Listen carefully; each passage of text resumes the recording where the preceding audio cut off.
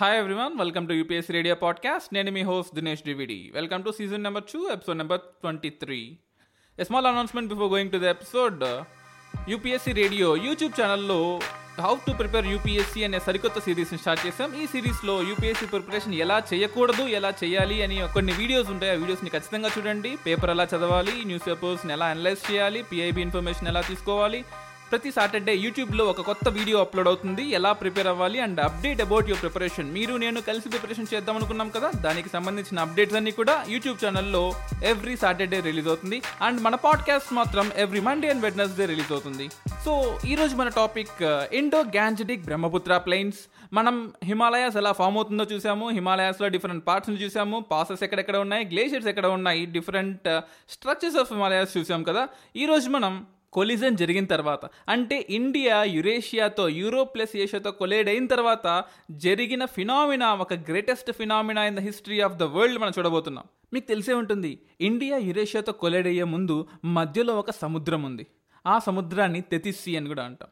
అంటే ఒకప్పుడు ఇండియా ఇప్పుడు ఎలాగైతే ఉందో అది సదరన్ పార్ట్ ఆఫ్ వరల్డ్లో, అంటే ఆస్ట్రేలియాకి లెఫ్ట్ సైడు, ఆఫ్రికాకి రైట్ సైడు, అంటార్టికాకి నార్త్ సైడు ఉంటుంది. సో ఈ ఇండియా అలా జారుతూ జారుతూ కాంటినెంటల్ డ్రిఫ్ట్ థియరీ ప్రకారము, ప్లేట్ టెక్టోనిక్ థియరీ ప్రకారము అలా నార్త్కి వచ్చింది. అలా నార్త్కి జరుగుతూ ఉన్నప్పుడు మధ్యలో ఒక సముద్రం ఉంది. ఆ సముద్రంలో చేపలు, జంతువులు, రకరకాల బయోటిక్ ఆర్గానిజమ్స్, అబయోటిక్ ఆర్గానిజమ్స్ అన్నీ ఉండేవి. సో ఎప్పుడైతే ఇండియా ఈ యురేషియాతో కొలైడ్ అయిందో మధ్యలో ఉండే సముద్రం నీళ్ళన్నీ పొంగి పొర్లిపోయాయి. అట్ ద సేమ్ టైం అక్కడ ఉండే బయోటిక్ స్పీసెస్ అన్నీ కూడా క్రష్ అయిపోయి ఫాజిల్స్ రూపంలో ఫామ్ అయ్యాయి. ఒక్కసారి ఆలోచించండి, కేవలం 10 million years back Himalayas form అయ్యాయి. అంటే 10 million years back India Eurasia collide అయింది. అంటే మనకు హిమాలయాస్లో దొరికే కోల్ చాలా cheap coal, low grade coal, high sulphur ఉండే కోల్, లో కెలోరఫిక్ వాల్యూ ఉండే కోల్ ఉండాలి. కానీ మనకు హిమాలయాస్లో దొరికే కోల్ చాలా వాల్యుబుల్ కోల్ ఉంటుంది. అంటే మనకు రాణిగంజ్లో దొరికే కోల్ కన్నా, సింగరేణిలో దొరికే కోల్ కన్నా, సౌత్ ఇండియాలో దొరికే ఓల్డెస్ట్ కోల్స్ కన్నా కానీ హిమాలయాలో దొరికే కోల్ చాలా హై కెలోరిఫిక్ వాల్యూ ఉంటుంది. ఎందుకంటే because of compressional forces fossils అన్నీ కూడా మెటమార్ఫిక్ రాక్గా మారిపోయే స్టేజ్ నుంచి, అంటే సెడిమెంటరీ రాక్లో ఉండాల్సిన ఫాజిల్స్ అన్నీ కూడా చాలా త్వరగా మెటమార్ఫిక్ స్టేజ్లోకి వెళ్ళిపోతూ ఉన్నాయి. ఆ వెళ్ళిపోయే టైమ్స్లో మనకు హై కెలోరిఫిక్ వాల్యూ ఉన్న కోల్ ఇక్కడ ఫామ్ అయింది. ఈరోజు మనం గాంజెటిక్ ప్లెయిన్స్ గురించి మాట్లాడుతూ ఈ కోల్ గురించి ఎందుకు మాట్లాడారని మేము అనుకోవచ్చు. ఎందుకంటే 2018లో ఇది మెయిన్స్ క్వశ్చన్ అనమాట. సో 12.5 మార్కుల క్వశ్చన్. ఎప్పుడో హిమాలయాస్ కన్నా చాలా ఓల్డ్గా ఫామ్ అయిన Telangana plots, Singareni reserves and Jharkhand plains, Kudremukh region, అక్కడికన్నా హిమాలయాస్లో కోల్ ఎందుకు హై గ్రేడ్గా ఉంటుంది, అంటే కొత్తగా ఫామ్ అయిన ఏరియాలో కూడా కోల్ ఎందుకు హై గ్రేడ్గా ఉంటుందని ఒక సింపుల్ క్వశ్చన్ అడిగారు. దానికి సొల్యూషన్ అనమాట ఇది. సో దీనికి మన గంగా ప్లెయిన్స్కి చిన్న రిలేషన్ ఉంది.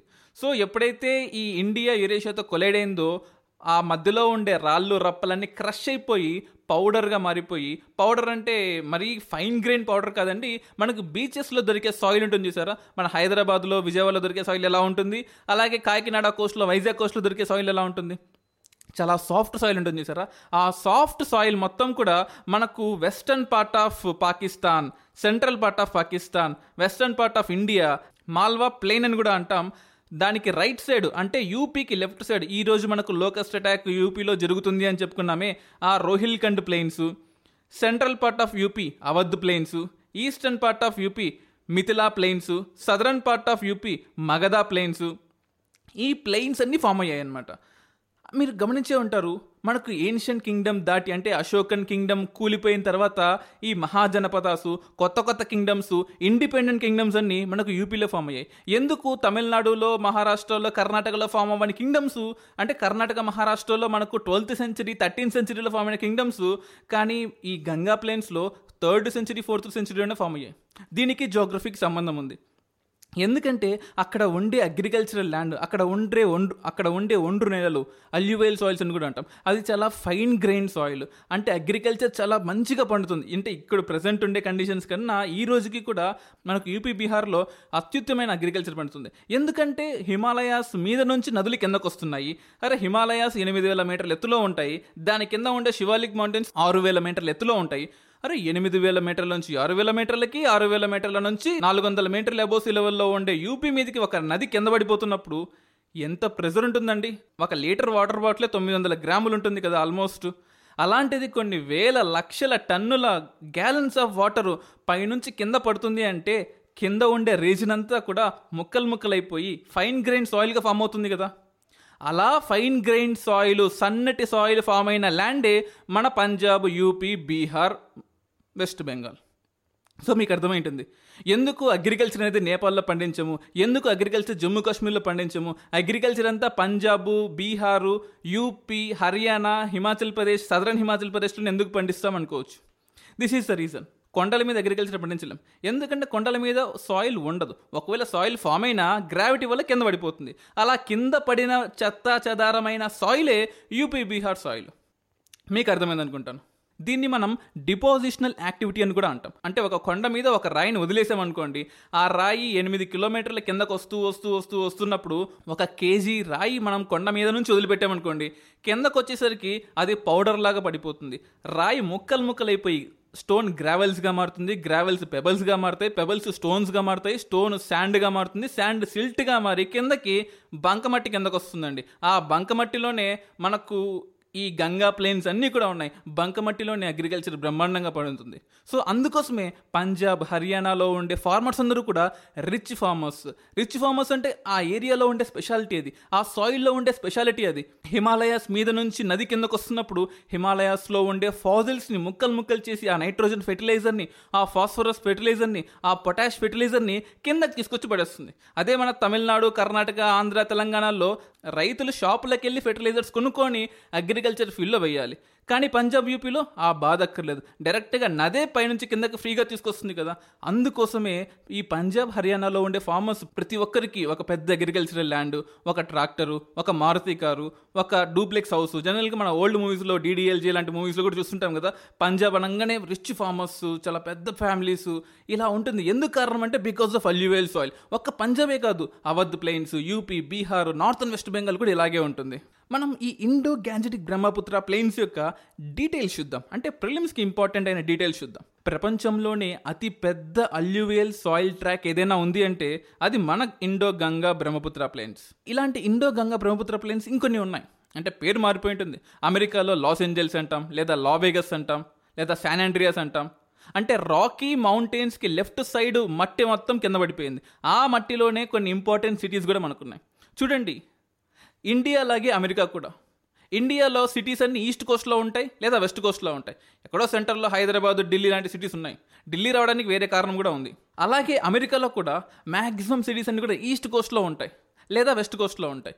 ఎందుకంటే వెస్ట్ కోస్ట్లో ఉండడానికి కారణం ఆ రాకీ మౌంటైన్స్ నుంచి నదులు కిందకి వచ్చి, కొలరాడో రివర్ అవన్నీ కిందకి వచ్చినప్పుడు అల్యూవియల్ సాయిల్స్ని కిందకి తీసుకొచ్చేస్తుంది. అలాగే ఈస్ట్ కోస్ట్లో అపలాచియన్ మౌంటైన్స్ ఉంటాయి. ఆ అపలాచియన్ మౌంటైన్స్ నుంచి కూడా మనకు Great Lake Superior, Lake Ontario, ఈ రివర్లన్నీ కూడా ఆ అపలాచియన్ మౌంటైన్స్ నుంచి ఈ సాయిల్ని కిందకు పడేస్తుంది. సో కొండల మీద నుంచి సాయిల్ ఎప్పుడైతే కిందకు పడుతుందో, నదుల వల్ల కిందకు పడుతుందో, ఆ కింద పడిన సాయిల్లో greatest agriculture of the world ఉంటుంది. అలాంటి ప్లేసెస్ ఇండియాలో ఉన్నాయి, బ్రెజిల్లో ఉన్నాయి, సౌత్ ఆఫ్రికాలో ఉన్నాయి, అమెరికాలో ఉన్నాయి.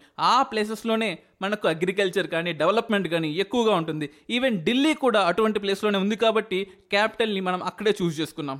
అండ్ ఈ ఇండో-గ్యాంజెటిక్ బ్రహ్మపుత్ర ప్లెయిన్స్ ఆల్మోస్ట్ 3200 కిలోమీటర్ల పొడవుగా ఉంటాయి. అండ్ అఫ్ కోర్స్ కొంచెం పాకిస్తాన్లో ఉంటుంది, కొంచెం బంగ్లాదేశ్లో ఉంటుంది. సో ఫ్యూచర్లో మనం మళ్ళీ ఆక్యుపై చేసుకోవచ్చేమో పాకిస్తాన్, బంగ్లాదేశ్ని. ప్రస్తుతానికైతే ఇండియాలో 2400 కిలోమీటర్లు మాత్రమే ఉంటుంది. అండ్ శివాలిక్ మౌంటైన్స్కి కిందగా ఉంటుంది. అంటే శివాలిక్ మౌంటైన్స్, గంగా ప్లెయిన్స్ ఎప్పుడు మీట్ అవుతూ ఉంటాయి. అంతే కదా, శివాలిక్ మౌంటైన్స్ నుంచి వచ్చే నదులే కదా మనకు గంగా, యమున, గగ్గర్, గండక్, కోసి, సప్తకోసి, మనాసు, ఈ రివర్స్ అన్ని కొండల మీద నుంచి కిందకు వస్తున్నాయి. అంటే కొండల మీద ఉన్న మట్టిని, మశానాన్ని, మినరల్స్ని కిందకు తీసుకొస్తున్నాయనే కదా దాని అర్థము. అలా కిందకు తీసుకొచ్చే రీజియన్ పైన ఉండేది శివాలిక్స్, కింద ఉండేది గంగా ప్లెయిన్స్. ఇంకొక 4 ఇంపార్టెంట్ టాపిక్స్ మనం డిస్కస్ చేసుకుందాం. ఒకటి బాబర్ అంటే కింగ్ బాబర్ కాదండి, ఏరియా బాబర్. ఒక కొండ మీద నుంచి నది కిందకు వచ్చేటప్పుడు ఆ నది కొండని పగలకొట్టి రాళ్ళని, బౌల్డర్స్ని కింద పడేస్తుంది. అలా కింద పడేసేటప్పుడు కింద అంటే కొండ కింద ఆల్మోస్ట్ ఒక 10-15 కిలోమీటర్ల వరకు మనకు రాళ్ళే ఉంటాయి కదా. ఆ గంగా, యమున ఈరోజు 2020లో లాక్డౌన్ టైంలోనే స్టార్ట్ అయింది కాదు కదా, 1,000,000 సంవత్సరాల ముందు స్టార్ట్ అయింది ఆల్మోస్ట్. అంటే 1,000,000 సంవత్సరాల నుంచి 10 మిలియన్ ఇయర్స్ నుంచి నది కిందకు వస్తూనే ఉంది, రాళ్ళని కిందకు తెస్తూనే ఉంది. ఆ రాళ్ళు 15 కిలోమీటర్ల వెడల్పు వరకు ఉన్నాయి. అంటే ఈ 15-16 కిలోమీటర్ల వెడల్పు గల బాబర్ అనే గులకరాళ్ళ ల్యాండ్ ఏదైతే ఉందో అక్కడ అగ్రికల్చర్ ఉంటుందా చెప్పండి? గులకరాళ్ళ మధ్యలో, కంప్లీట్ స్టోన్స్ మధ్యలో మనం గడ్డి పండించగలమా? అగ్రికల్చర్ పండించగలమా? ఫారెస్ట్లు ఉంటాయా? So that is a waste land. కానీ వేస్ట్ అంటే మనకి వేస్ట్ అండి, కానీ సినిమా షూటింగ్లు అన్నీ అక్కడే జరుగుతాయి. అంటే దెన్ ఏఆర్ రెహమాన్ కంపోజ్ చేసిన సఖీ మూవీ షూటింగ్ నుంచి రీసెంట్గా వచ్చిన డియర్ కామ్రేడ్ మూవీ షూటింగ్ వరకు అన్నీ ఈ బాబర్లోనే షూటింగ్ జరుగుతాయి మనకు. So one of the beautiful land, but not for agriculture. So ఈ ల్యాండ్ మనకి యూజ్లెస్. ఆ యూజ్లెస్ ల్యాండ్ని బాబర్ అని కూడా అంటాం. ఇక్కడ పెబల్స్, రాక్స్ తప్ప ఏమో ఉండవు. సో ఇంకొంచెం ముందుకు వెళ్ళామనుకోండి, జస్ట్ ఇమాజిన్ ఒక కొండ మీద నుంచి మనం కిందకి దిగుతున్నాం. సో మనం శివాలిక్స్ అనే కొండ ఉన్నాం. శివాలిక్స్ కొండ నుంచి కిందకి దిగుతూ ఉన్నప్పుడు ఫస్ట్ మనకు వచ్చేది బాబర్. ఒక 15 కిలోమీటర్ల రాళ్ళ దగ్గరే మనం నడుచుకుంటూ వెళ్తున్నాం. సో 15 కిలోమీటర్లు దాటిన తర్వాత మనకు తెరాయి అనే ఒక ల్యాండ్ వస్తుంది. ఇదొక బంకమట్టి నేల. అంటే ఆ రాళ్ళన్నీ అయిపోయి ఇక నుంచి మనకు మట్టి స్టార్ట్ అవుతుంది. ఆ మట్టి చాలా మార్షి ల్యాండ్, బంకమట్టి ల్యాండ్. అంటే ఒక నది రాళ్ళ మీద వస్తున్నప్పుడు మనకు కంటికి కనిపించదు, కానీ రాళ్ళ కింద నది ఫ్లో అవుతూనే ఉంటుంది. అలా ఫ్లో అయ్యే నది అంతా కూడా ఒక్కసారిగా ఆ 15 కిలోమీటర్లు దాటంగానే కింద నుంచి పైకి వస్తుంది. కింద నుంచి పైకి రావడం ఏంటి అనుకున్నారా? ఎస్, మీరున్నది నిజమే. మనం రోడ్డు మీద నడుస్తూ ఉంటే ఊటలుగా కింద నుంచే నీళ్లు పైకి వస్తూ ఉంటాయి. మీరు ఆర్టికల్ 15 అని ఒక మూవీ ఉంటుంది, హిందీ మూవీ. ఆ మూవీ చూడండి, క్లియర్గా అర్థమవుతుంది. కనీసం ట్రైలర్ అన్నా చూడండి. సో ఆ హీరో కానిస్టేబుల్ని అడుగుతాడు, ఎందుకు ఇక్కడ అన్ని నీళ్ళు ఉన్నాయని. సార్, శివాలిక్ కొండల మీద నుంచి నీళ్ళన్నీ కిందకు వస్తుంటాయి కదా, ఆ నీళ్ళన్నీ ఇక్కడ భూమి లోపల నుంచే బయటకు వస్తాయి సార్. మేము బోర్ అయిపోయినా సరే భూమి లోపల నుంచి నీళ్లు పైకి వస్తూనే ఉంటాయి సార్. అదే సార్ మా ప్రాబ్లము. ఇక్కడ బంకమట్టి నేలలు, ఫారెస్టు, అడవులు, జంతువులు అన్నీ ఉంటాయి, కానీ మేము అగ్రికల్చర్ పండించుకోవడానికి మాత్రం ల్యాండ్ ఉండదు సార్. ఇక్కడ ఎప్పుడు ఫ్లడ్గానే ఉంటుందని చెప్తారు. సో అటువంటి ల్యాండ్ తెరాయి అంటాం. సో తెరాయిలో ఫస్ట్ 5 కిలోమీటర్లు పనికి రాకపోవచ్చు, కానీ ఇంకొంచెం ముందుకెళ్ళామనుకోండి, best agricultural land in the world ఈ తెరాయి రీజన్స్లో ఉంటుంది. ఇక్కడ మనకు Jim Corbett national park and Manas national park, Pobitora wildlife sanctuary, ఇటువంటి ఫారెస్ట్లు, ఎనిమల్స్, కాజిరంగా నేషనల్ పార్క్, ఇవన్నీ కూడా మనకి ఇక్కడ ఉంటాయి. అండ్ షుగర్ కేన్ పండిస్తాం, రైస్ పండిస్తాం, హై నైట్రోజన్ వాల్యూస్ ఉంటాయి. అండ్ అఫ్ కోర్స్ ఫాస్ఫేట్ కొంచెం తక్కువగా ఉంటుంది. రైస్, వీట్, షుగర్ కేన్ కూడా మనం పండిస్తాం. ఇది ఒకటి. ఈ రెండింటిని మనం గుర్తుపెట్టుకోవాలి. సో ఇప్పుడు మనం ఇంకో 2 ల్యాండ్స్ దగ్గరికి వద్దాం, బాంగర్ అండ్ ఖాదర్. ఈ పేర్లు మీరు వినే ఉంటారు.